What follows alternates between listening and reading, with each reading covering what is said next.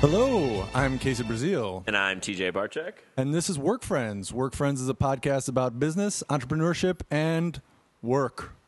We have two topics. I'm just going to jump into mine and go first.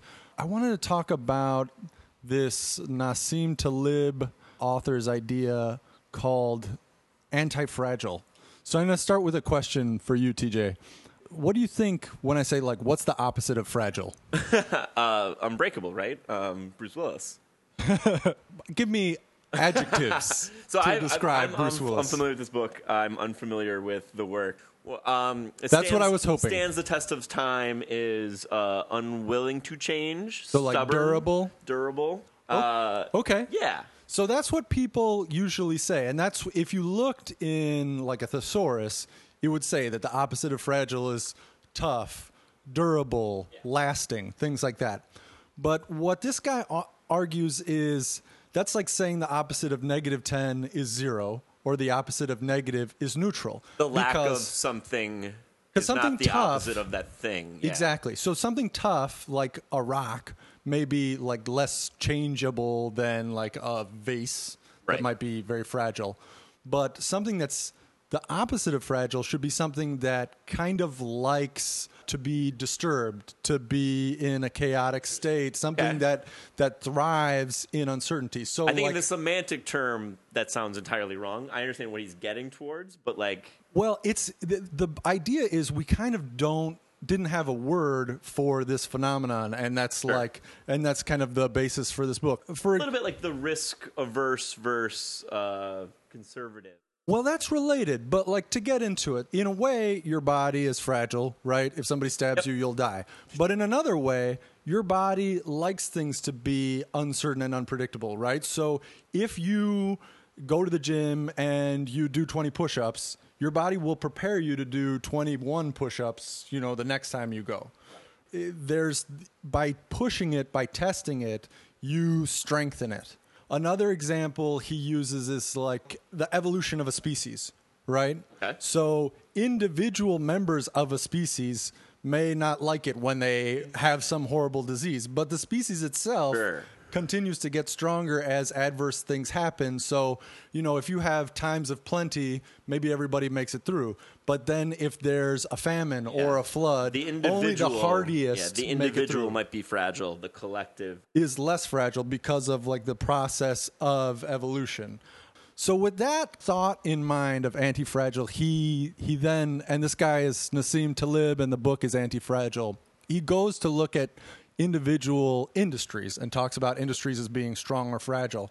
And one thing he brings up is like, if you look at finance, if one bank fails, it's not like in evolution, it's not like the other banks all get stronger because they get its, clients or whatever. They get weaker because a chink has been exposed in the finance market. And so when Bear Stearns went down, that was bad news for Chase, for JP Morgan, for any number of other banks. He says he uses like another example from the business industry. I'm going to ask you a question about this, but I feel like it's worth kind of walking you and the listener through the idea. So restaurants on their own are notoriously fragile, right? Like, the average one closes within 2 years or something like that, more than half, something like that. Exactly. Restaurants open and close very frequently. But as a whole, the restaurant industry is strong because, if you think about like Lincoln Avenue in Chicago, Lincoln and Webster say, there's probably 10 bars on that street. If one of them closes, that doesn't signal to the bar patrons, oh, this is a weak place that you shouldn't go. It just means that you have a lot of switching from, instead of Kelsey's, I'll go to Kincaid's. They sound like they're exactly the same place, With that in mind, with that kind of background of fragile versus anti-fragile, we've both worked a lot in the food industry. Do you think that the food industry is fragile or anti-fragile?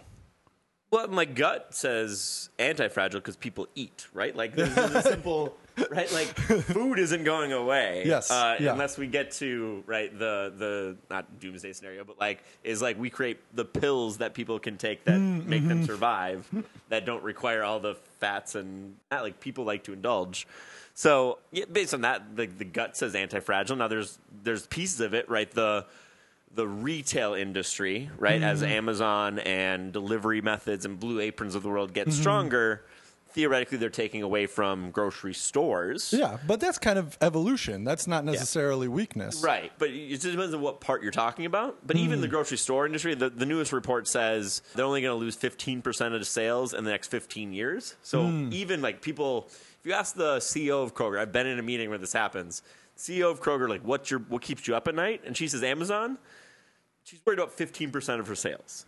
Which is huge. Hundreds of jobs. Hundreds of millions but it's of dollars, not the jobs. end of Kroger. But yeah, if your biggest fear is 15% of your sales, you're pretty anti-fragile. Yeah. Well, so I was trying to think about this. One thing I think that might be making the food industry more fragile is the way that more and more businesses are collecting into fewer and fewer owners. Consolidation is the biggest fear of so many industries. Absolutely. So I think that, like there used to be a world where there were a lot of mid-level players, and now there's less and less. And that very much mirrors the finance industry, where consolidation is in most industries. I mean, pick your industry. Look at the bars in Chicago. There's 3 companies that own over half of them. And that makes them less anti-fragile as an industry. Right. Now, probably as an individual, it's stronger because if you're Kraft and one of, like, all of a sudden people hate Kraft singles, even if that happens, Kraft is probably able to weather that storm because they have all these other assets and they can be, they can lean on something else. But as an industry overall, it seems like more and more the industry is all tied to itself so that when something bad happens to one, it has a negative effect across the board. I will give you one other way, and this is kind of a devil's advocate, but I think there's something to it. Food trends are often, like, sometimes they affect one company more than another, right? So, like, if you have something like paleo, right? If you're meat, that's good for you. If you're bread, that's bad for you. But if you have a trend like people are moving away from processed foods and want to cook at home and make their own, that's negative industry-wide. It's not like, oh, that's good for Nestle and bad for Kraft. And it's often in the same part of the store. I mean, something we always used to deal with was things like the frozen lunches, right? The Healthy Choice and the Russell Stover's meals, like they are down 30% or 15%, 20% year over year, like consistently. That's huge. They're buying frozen vegetable companies. They're buying other frozen items that are generally in the doors next door to them in order to say, hey, if we're going to lose space in the store, we'd rather give it to something we own that's growing. It's almost more about space than it is about counter brands or things like that. Totally. And that goes back to that thing we're talking about where individual companies are more robust, because they own these various assets.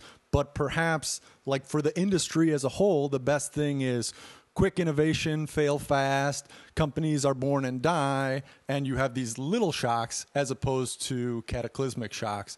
Well, same thing in finance, right? They always say, have a bunch of different stocks, right? That way, if one goes down, the other one goes up. And same thing with brands. Same thing is if one of your brands is potentially going down, have something bet against it almost. Totally. A hedge. Well, let me go back to your point of people will always eat, which is true, but the amount of money people spend on food is absolutely variable and very different from country to country. And the amount of money that people spend on processed foods, and when we say the food industry, we're not talking about restaurants. We're talking about food that you buy in a grocery store on Amazon or something like that. I mean, there is variability, and processed foods have grown a bunch. Does that mean that they're necessarily vulnerable? Or maybe is that growth like a sign that, like, this is where the future is, people will continue to, have less time, want to eat faster, that kind of thing? Yeah, it's interesting. Right, convenience will, in my opinion, continue to grow. Whether that's moving towards meals that take less time to cook, that are pre-assembled. I think you already see that in a lot of things like people making stir-fry kits, right? You used to have to buy the vegetables and the meat and things like that together. So convenience forever has driven the market. That's why the growth of restaurants, the growth of fast food has come at the expense of the home-cooked meal. And convenience being popular is almost always good news for the food industry, because you can't mark up an apple the way you can mark up a stir-fry kit, or pick your example. Exactly. And you see in stores, right, they're all adding buffet lines. They're all adding, at the front, the little refrigerated by pre-made sandwiches things. So there's ways the retail food industry is counteracting the move towards convenience by just adapting. I mean, I think that will be good news, and that will continue to, people will continue to be excited about that. What I wonder is, as there are less and less companies, it's necessarily going to get harder and harder to break in? And is that going to make it harder and harder to innovate, so that when someone finally does do any kind of innovation, boom, you wipe out all of these jobs? That's interesting. I mean, you see it all the time, right? The consolidation of the food industry has driven out innovation. That's clearly happening. That's also what allowed a little bit of like the Whole Foods of the world to succeed, because they branded themselves as like, we take little brands and we do all these sort of things, and even like a Trader Joe's and stuff like that. There was a little bit of, right, if it's harder to get into Walmart as a startup brand than it used to be, because the big guys have so much power and so much leverage and all that sort of stuff. Money, period, marketing dollars, all that sort of stuff. And their product cycles are much longer than they used to be. They're right, a bigger ship is hard to turn. Yes, there's less innovation than there used to be, but also the innovation cycles have changed. So I guess I don't know where you're trying to go with this, but like there's still ways for a startup to get created. It's just harder than it used to be. I mean, where I'm trying to go with this is I'm honestly curious what you think, because I think anything that makes it harder for there to be small companies, small players, startups is on net something that's destabilizing, right? So it might look more stable long term because you've slowed down innovation, but it means when something breaks, it breaks more catastrophically.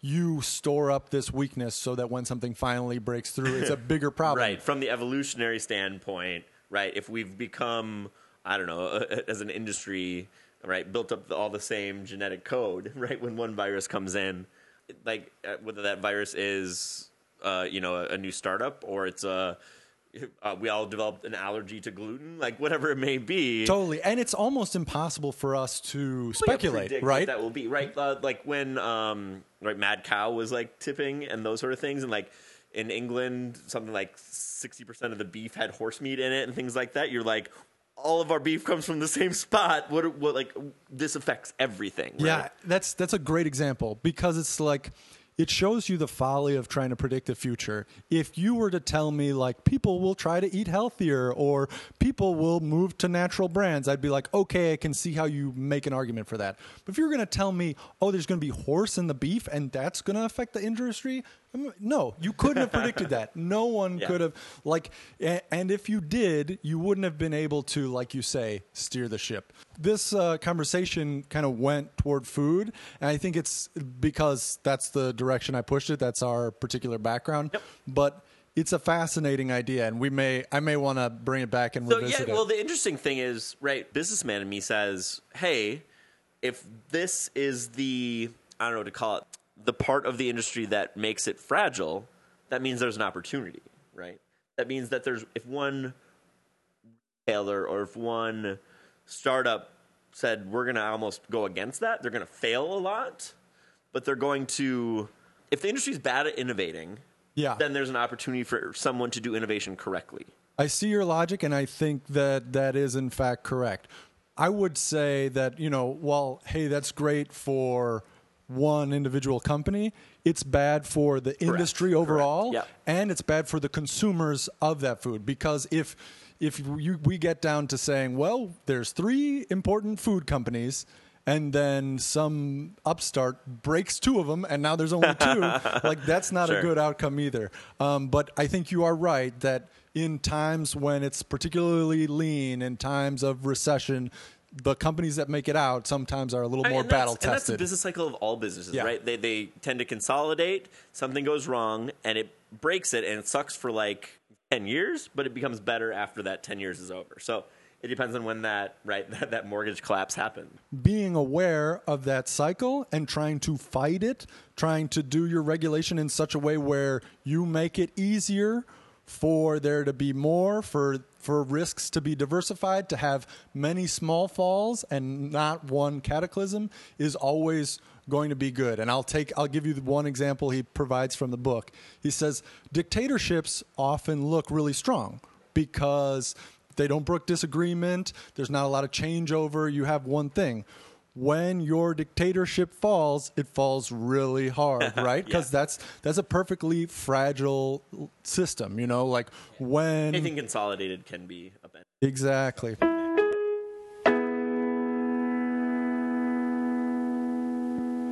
If you like this show, please tell your friends about it. If anybody has ever heard about this show, it's almost certainly through word of mouth. So please share the podcast on your social media and consider writing us a review on iTunes. If you would like to support us with your dollar bills, which we love so much, please visit our website, workfriendspodcast.com. There you will find an Amazon affiliate link. If you click on this link, anything you buy on Amazon, we get a little kickback from, and we would appreciate that a great deal. TJ, let me kick it over to you. What is your topic for the week? Yeah, it's something I have a bunch of work conversations about. So I'll start off with a story. My last company, Christmas party, we do work superlatives, right? Best dressed, whatever it is, that sort of stuff. My award that I won was most likely to quit their job tomorrow based on some half-schemed idea. She was like, yeah, that's me. That sounds about right. There's a lot of talk in the industry, especially in startup culture, about like the wantrepreneur versus the entrepreneur, right? We all have great ideas. Yep. Ideas are, a penny a million. There's you have to have a hackneyed phrase for something like that. Penny a million, I think you mean dime a dozen. Dime a dozen. Penny. Oh, penny a million. You take it to the next. The stakes. All right, good. Yeah, you get a penny for every million ideas. Whatever. Execution is everything, right? And I am clearly in that kind of wantrepreneur versus entrepreneur side of the same coin, to bring it back to the penny analogy. You're harsh on yourself. Well, I haven't created anything. I haven't made $1 from something I've created. Maybe. Right? I've helped a lot of small companies get from, $1 million to $10 million, right? I'm good at that second step. Create it. I've never, even in school, I wasn't the creative guy. I was the guy like, you have an idea, I can make that happen. Even on this very podcast.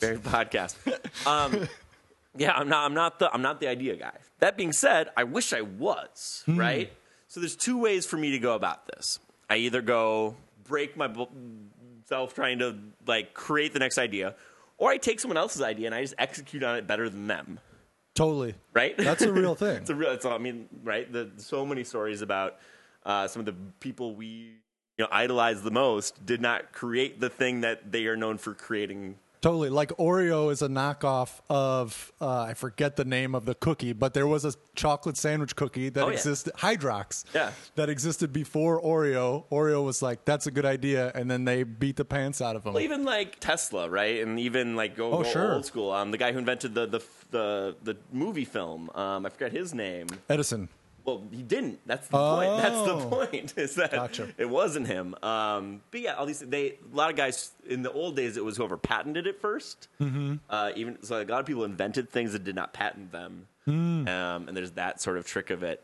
But it's bringing the actual idea to life, not just having it. Yeah. So to bring this kind of back to a discussion, so you work for yourself, and have you ever thought of trying to create an actual company out of it, whether that was bringing other people on board or creating a website, or have you ever thought about actually starting a business?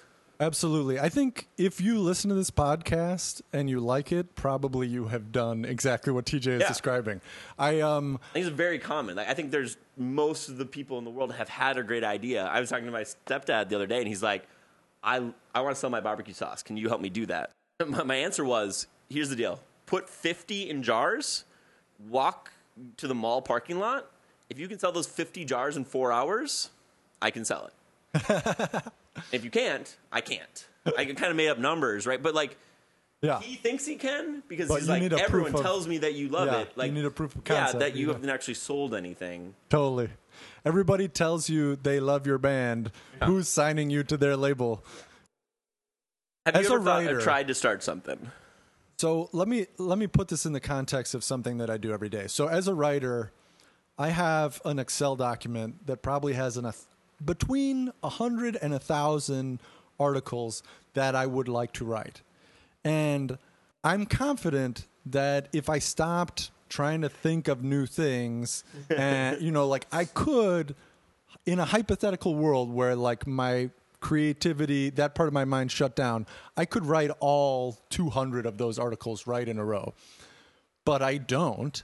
And it is a source of a great deal of guilt in me that I'm often like, I know what I could be doing. It's just a question of bringing it to life. I think some of the great ideas for businesses or great articles that we don't write don't get written for a reason. You're confident enough in your barbecue sauce to bring it to a friend's house, to serve it at a meal, but you're not confident enough to put $10,000 behind it or, spend a day being made a fool of when you can't sell a single jar or something like that. But I guess my point is most businesses don't need $10,000 to get started. Yeah. Right? Like, you're right. You could theoretically create a blog, get friends to write for it, split the ad money. That costs $100 to get started, right? Like that costs next to nothing. But like we talked about in the first podcast, the home delivery website thing. There's ways to test that out that I haven't done that don't have a high cost of. You could do it on a small scale, and what it would cost would be a little bit of money and a lot of your life, time, and a lot of your reputation. And that's obviously, it might be a failed I think project. More than reputation, it's the time piece, right? Because anyone who listens to like the big entrepreneur bloggers or whatever, like Gary Vaynerchuk, right? People will call him and be like, "What do I need to do to start my business?" And he'll be like, "Well, stop watching TV. If you took the 3 hours a day you watch TV and put it towards this, or stop hanging out with your family or whatever." Like, there's a time cost that you have to be okay with. I haven't done, you haven't done. So I'm trying to get to the point of like, we've all had that idea, but we've not executed on it. So do we actually want to do it? Well, I would say two things. So first, I would say I think pride plays into this more than we realize. So like, probably. It's one thing to say, I'm happy to take risks and, go bungee jumping or do something that's just like a one-time for fun thing. But it's another thing to take a risk where you do something that there's not an example of where you can say, oh, this is like many people are bankers. This is the way I'm a banker like them. And being an entrepreneur, like a true entrepreneur, not like me, like I'm more of a work for hire person, but a true entrepreneur who's like, I'm going to make a new thing and put it in the world, takes a certain level of risking your pride. And another, I think, is that, aside from pride, is just like the framework. Right now I'm working I'm working a lot on my own personal fitness, right? And I've had some success. I'm definitely fitter now than I was 3 months ago. But I didn't make up how to get fit, right? Like I very much am following models that I've seen that were successful. So I talked to Elias about his workout. I used a workout that I used to use when I was a swimmer, and then I'm taking these kind of built strategies and implementing them.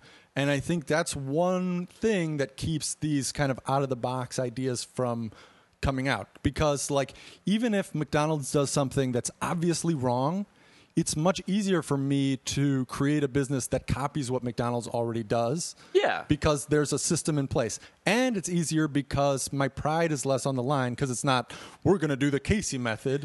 It's going to be like, no, this is industry best practice. Yeah. Somebody else already does this. I guess it goes back to like, right, you're writing for websites and for magazines or whatever you're writing for. Theoretically, there's nothing stopping you from just creating your own version of whatever website you're writing for. Totally. And I do have a blog, but there's a million things that it's nice to farm out, right? Yeah. So, like, the least fun part of making this podcast, for example, is solving the technical problems on the website, which I don't have an aptitude on. It's a very simple website, but I still get stymied by it. It's not your skill set. It's not your background. Totally. And the second hardest is the production part of the podcast. So getting the sound right, doing the editing after the fact. And when you are a writer for a website, what you do is the writing. And you, like, a bunch of the cream is skimmed off by the time they give you your money. But you don't have to do the build the prestige of this website stuff. You don't have to do the advertising. You don't have to do the hosting. You don't have to pay the startup costs, et cetera, et cetera, et cetera. I think that's probably the key point I was trying to get to, whether it was unintentional or not, is that, like, my stepdad wants to create a barbecue sauce. He doesn't want to run a business, right? Yeah. Like, he wants to be the guy that owns a famous barbecue sauce. He doesn't want to do the HR, the finance, all that sort of stuff behind it. And in his defense, there are people who do that, but it's much less likely that you'll just get that opportunity than that you can be an entrepreneur. I'll give you another example. I would love for my band to tour. I would love to do more shows, more interviews, more press. What I don't love doing is booking those shows, trying to get that press. Exactly. So, like, I've often said, and, you know, I don't particularly like the boy band style of music, but what a fantasy to be in NSYNC, right? Because you only play big crowds. You only perform. Like, I'm sure there's many things that are hard about that life, but compared to me, where like 90% of the music work I do is getting everybody to show up to practice, carrying somebody else's drum set, stuff like that. Whereas if you're one of the NSYNC guys, you show up, you sing, maybe you do some interviews, sign some autographs, and then you're done. Yeah, and I guess it's because so I'll throw a bunch of ideas every day at work. Because especially I'll be talking to, I don't know, an agency, and they're like, let's say a demo industry that like the people that hand out samples at different places. And they'll be like, well, here's what we do and this sort of thing. I was like, well, can you do it this way? And they'll be like, no one in the industry does it that way. I was like, but I'm willing to pay you to do it that way.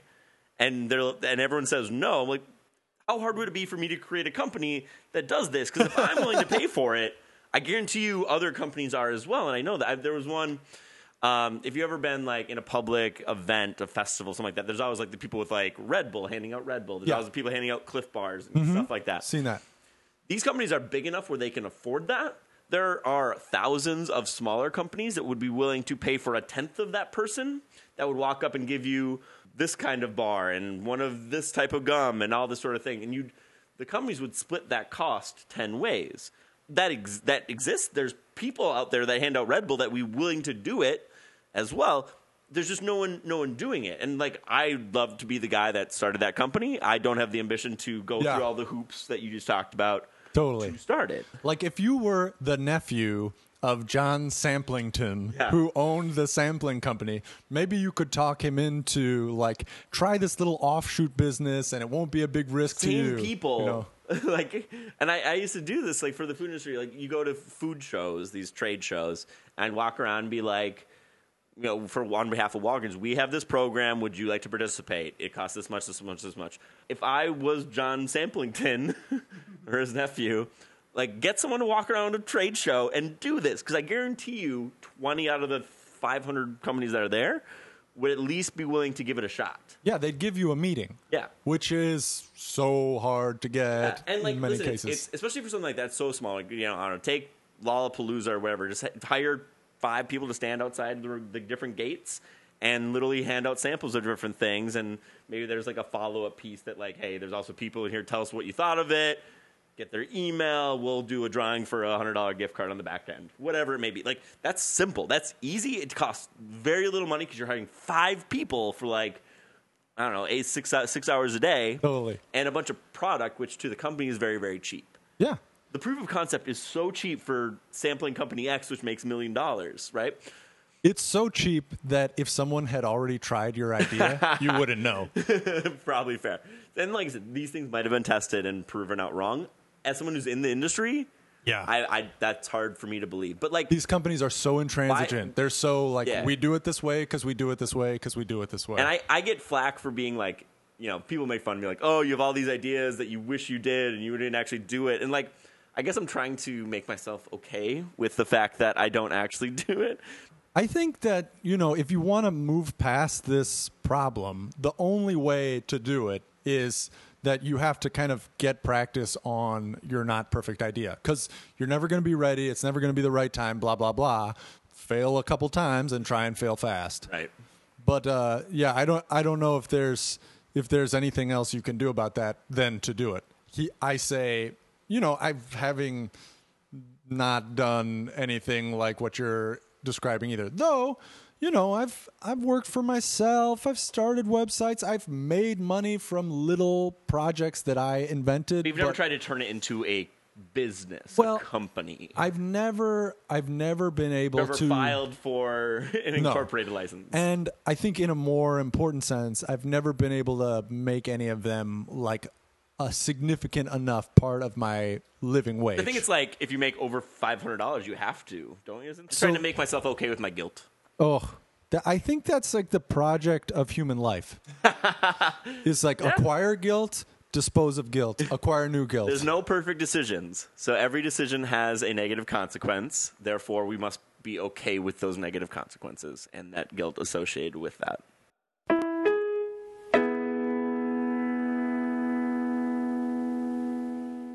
Okay, quick hits. So I had an idea for a quick hit that I thought might be interesting. In this Twitter age, when you can kind of have access to all these people you would never be able to talk to in the past, I find myself getting more and more excited about what I think of as like, G-list celebrities, like non-famous, famous people. So like... Why? A-list celebrities don't do it for you? Well, this is the thing, right? Like, let's say I was obsessed with Arnold Schwarzenegger. Sure.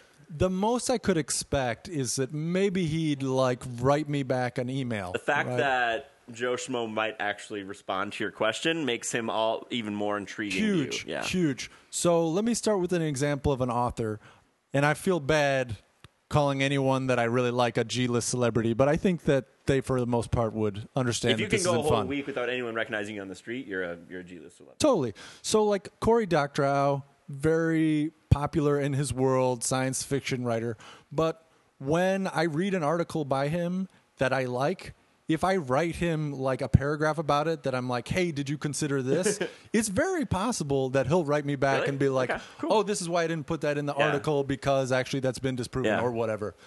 Like to start kind of like a hall of champions of the G-list celebrity, I think I could start with, and he's almost too famous to be a perfect example of this, but I'll start with Cory Doctorow. Okay. So I gave you this concept. Were you able to think of any non-famous famous people? So, kind of hard for me, and I was trying to think of it. Obviously, Ultimate Frisbee has celebrities. I don't really care for many of them. Okay, cool. So they don't get into the Hall of Champions. They don't get in. I think your point, writers are the easiest for this, right? Because writing is faceless. Yeah. My favorite writer right now, and if people listen to podcasts, is probably Chris Ryan for The Ringer. I read everything he puts out. And it's like opinions. Entertainment stuff or like criticism stuff? He runs the Triangle, or the old Triangle from Grantland. So he does sports. He does sports writing for the most part. But he also does a couple different podcasts. Check out on the Ringer Network or whatever they're calling it these days. But he's not like Bill Simmons or somebody you would know. The Game of Thrones after show. That's the only reason people would actually recognize his face. But yeah, all the podcasts he does, all the writing he does, he reminds me of so many of my friends that it's a little bit of an echo chamber. You listen to people you agree with, right? And his opinions, I tend to agree with.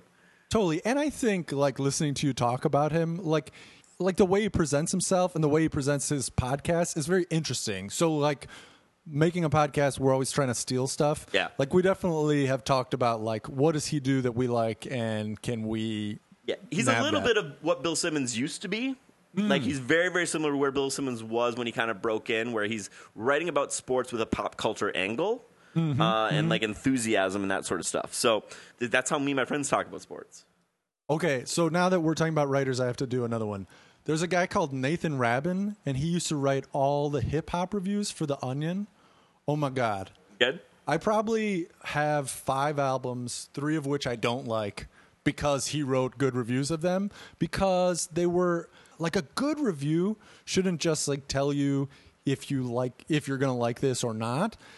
It should like teach you. Yeah. Like, this is what you should be paying attention to in hip hop. This is what this person is actually talking about. This is the lineage that this style comes from. Hip hop is because it's so lyrically dense, and because like some of the relationships are so obvious and some of them are a little bit more obscure, it's great to have kind of like a decoder. Yeah. And man, no, Nathan Rabin, I think I wrote a blog post about him in like 2009. I was that into that dude. So I would definitely nominate him for Hall of Champions, C-list celebrities. Like, on top of our, like, music, this happens all the time, right? Like, your underground musician you love, right? Mine for a while has been this guy named Holt, HXLT. I hate him already. He just signed with Good Music, Kanye's label, so like he's gonna blow up. I've seen him 4 times in the last year and a half. The last show I went to was his album release party for the Good Music label. It had 60 people at it, right? Like, for a dude that signed with Good Music to have an album release party with like 60, 70 people at it. He's from Chicago, like, bananas. He's a hip hop artist, but has a full band on stage. Like, it's a little more electric guitar rap version, hybrid. And his shows his energy in his live shows are better than his music, in my opinion. But totally. If you're in Chicago, check out Holt. Awesome. And do you feel like if you like sent him a White Sox hat and was like, sign this for my kid, he would send it back to you? After the opener was on, he was hanging out. I was like, hey, man. Like, I talked to, like, because he just, like, wandered out during the opener, and, like, maybe half the 60 people actually recognized him, right? Totally. You bet. Like, I've been to your shows. Like, you'll go out in the crowd. Absolutely. During whatever, if you're opening or if you're headlining. If we just played, I try and judge whether people would be grossed out if I hug them when I'm super sweaty. And if they wouldn't be, I just hug everybody in the crowd. Because it's like, oh, my God, somebody came. Bless you. Bless you. All right. Yeah, when you opened for Gene Ween, you were pretty sweaty. Every time. I was so sweaty that my glasses flew off my face. Because I tried to do a rock star move and snap my head fast. Sure. And I straight shot my glasses. And it didn't have an effect like, oh, that guy's really into it. I heard somebody gasp and be like, oh, watch out. Okay. I'm going to jump from G-list celebrities, and we may touch on these when we think of more good ones. But so we were talking about mentors and how, like, mentors, especially if they're too senior, can have kind of irrelevant or bad advice for you. Of course. And you had a couple of these. Or if they're your age. We don't need to limit it. They might have people. Older people might have outdated advice. So bad advice. You had a couple of them. Yeah. I think part of the reason you let off with older people that have been in industry for a while. One of the ones I tend to hear all the time is it's a relationship business, which is true. Like, if a buyer or someone you're selling to doesn't like you, they will not buy from you. That being said, if I come in like a giant, not nice person, but I put a sales case in front of them that makes more sense than whoever I'm coming in after me, they're starting from a higher point, but at the end of the day, they're going to kind of look back and say, listen, I don't like that guy, but this is still the right decision for me, for my business, whatever it is. There are some buyers out there that will buy for their friends, but I think the industries, and most industries, are changing quickly to be more numbers-based. And less because, like, we've just become better statistically as a country. It's because people want to, when something goes wrong, like if Walmart puts a new product into their store and it fails, they want to go back and when their boss says, why did you put this in, you dummy? They say, well, here's the numbers that I was given. Here's the statistic case I made. Because it's hard to argue with logic. It's easy to argue against friendship. And if the person says, I put it in because that dude's my buddy and bought me a trip to Hawaii. That's not going to go well on the back end. Totally. I think that's interesting that you see that as a trend because it makes so much sense. It's like, why hasn't it always been that way? But I think you're absolutely right that it is a trend. So many industries, the reason Ford had certain types of mud flaps forever was just because, like, that just happens. Like, if you ask why grocery stores have certain products on the shelf that just are going to fail, or why why a certain company made road signs versus another one, it's a good chance the dude at City Hall knew a dude, right? Like that, and that's going away, right? Now It's becoming more to what they call an RFP process, a request for proposal, where they'll say, hey, formalized. We want new road signs. We want Put at least in your bids. A document that we can point at and say, this is why this was supposed to work. Here it was thought out and put in writing. So I'll give you one, and I'll try and make it quick. My father said to me early on in my career, you should not think about your starting salary. Like, your starting salary is almost unimportant. And I think what he meant by this, what he went on to say was, you should say, pay me what you want. I'm going to show you what I'm worth, and then you're going to have to pay me that much. And I think that is not necessarily a bad strategy, but in an important way, it's gone out of date. In my father's generation, the number of companies you expected to work for and the amount of tenure you expected to acquire was so different from what it is now. And I the last thing I would tell to anybody is like, hey, don't take a job unless it's gold-plated and you're always worth more. No, you can absolutely be too cocky and, negotiate yourself out of a great opportunity. I've seen people do it. Oh, absolutely. But at the same time, whatever the deal is, whatever's in writing, that's all you're necessarily going to get. You may get more, but you never want to be in a place where you're like, hey, they could fire me, but they'll have to pay me 6 months afterwards because that's industry standard. Well, I've been in a place where something similar to that. I was already there, got an offer from somewhere else for more money, and they say, well, we'll get you halfway there now, and then 6 months from now, we'll get you the other half. Yeah. My boss left a month later. Yeah. I did not ever get that other half. Totally. And in that situation, nobody lied to you. No. Right? No, there was no underhanded dealing. But the truth is that the future is the future. And especially in a world where there's less connection, you're going to move around more. And I want to say again that I temper this. Like, I've gotten so much great advice from my dad that it's easy for me to find one or two pieces that didn't work. I also want to say, like, it's better to be working than not working. I'd rather, in many cases, take the suboptimal job and find the optimal job. But if you think that your starting salary doesn't matter, it's because you imagine you're going to be there and have a not starting salary. People our age, 30 and under, have had a lot of jobs where your starting salary was your finishing salary. And it's not because you were a jerk or did something bad. The dating advice I always hate is be yourself. Well, if you're me, you can. But if you're you. If you're a great person like Casey Brazil, dude, just be yourself, man. Listen, we dress ourselves up to go to work. We dress ourselves up to, we change our language when we're around our parents. Like, there's nothing wrong with being a better you. I see. Don't dress it up and rent a car and be someone so far away from who you are.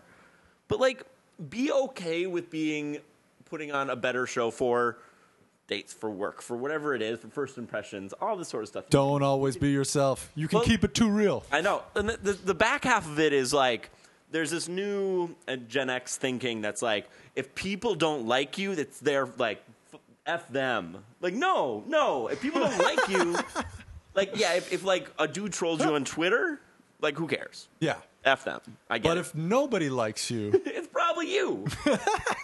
Right? If people don't treat you well, take a self-check once in a while. Totally. I love that. I love that idea. You push me to the thinking of another podcast of Jalen Rose being when you're dating someone, you're not dating them, you're dating their representative. And I think you have to that's expected. People think that's a bad thing, but it's not. Not at all. And like I said, the other part of if they didn't like me for who I am, then blah blah blah. Back up a little bit, right? Totally. Everything within reason, everything in moderation. I should show you the respect that if I'm going on a date with you, I'm trying to get there on time. I'm trying to look all right. I'm trying to not stink, whatever.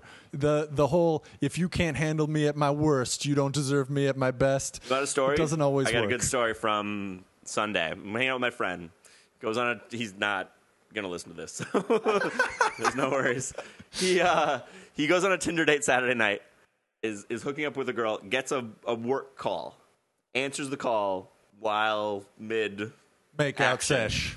And he basically said to her, he's like, it's my job. If you can't handle it now, we're not going to handle it. I was like, come on, man. One time first. First time? Yeah, your friend is not a romantic. No. Even if you're not a romantic, try and be a romantic a little bit on the first time.